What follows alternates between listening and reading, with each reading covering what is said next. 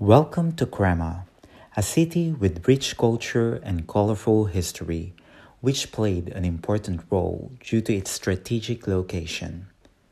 Within the radius of about 35 kilometers, it is located in the center of major important towns such as Milan, Brescia, Bergamo, Cremona, Pavia, and Piacenza.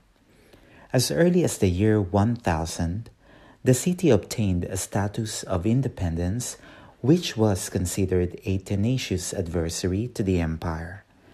Before its destruction and invasion of the city by the German Emperor Frederick I, also known as Frederick Barbarossa, Crema showed a great amount of courage during the long period of siege.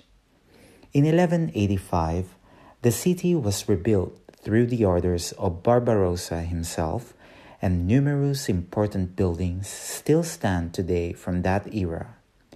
From 1449 to 1797, after more than 3 centuries, Crema became an important Venetian town within the territory of Milan. Trade and commerce had flourished during those years at the height of the Venetian Republic.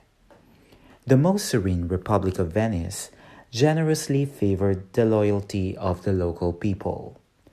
Under the Venetian rule of more than 300 years, the Republic guaranteed peace and order, which then transformed the city into a crowning jewel of arts and architecture.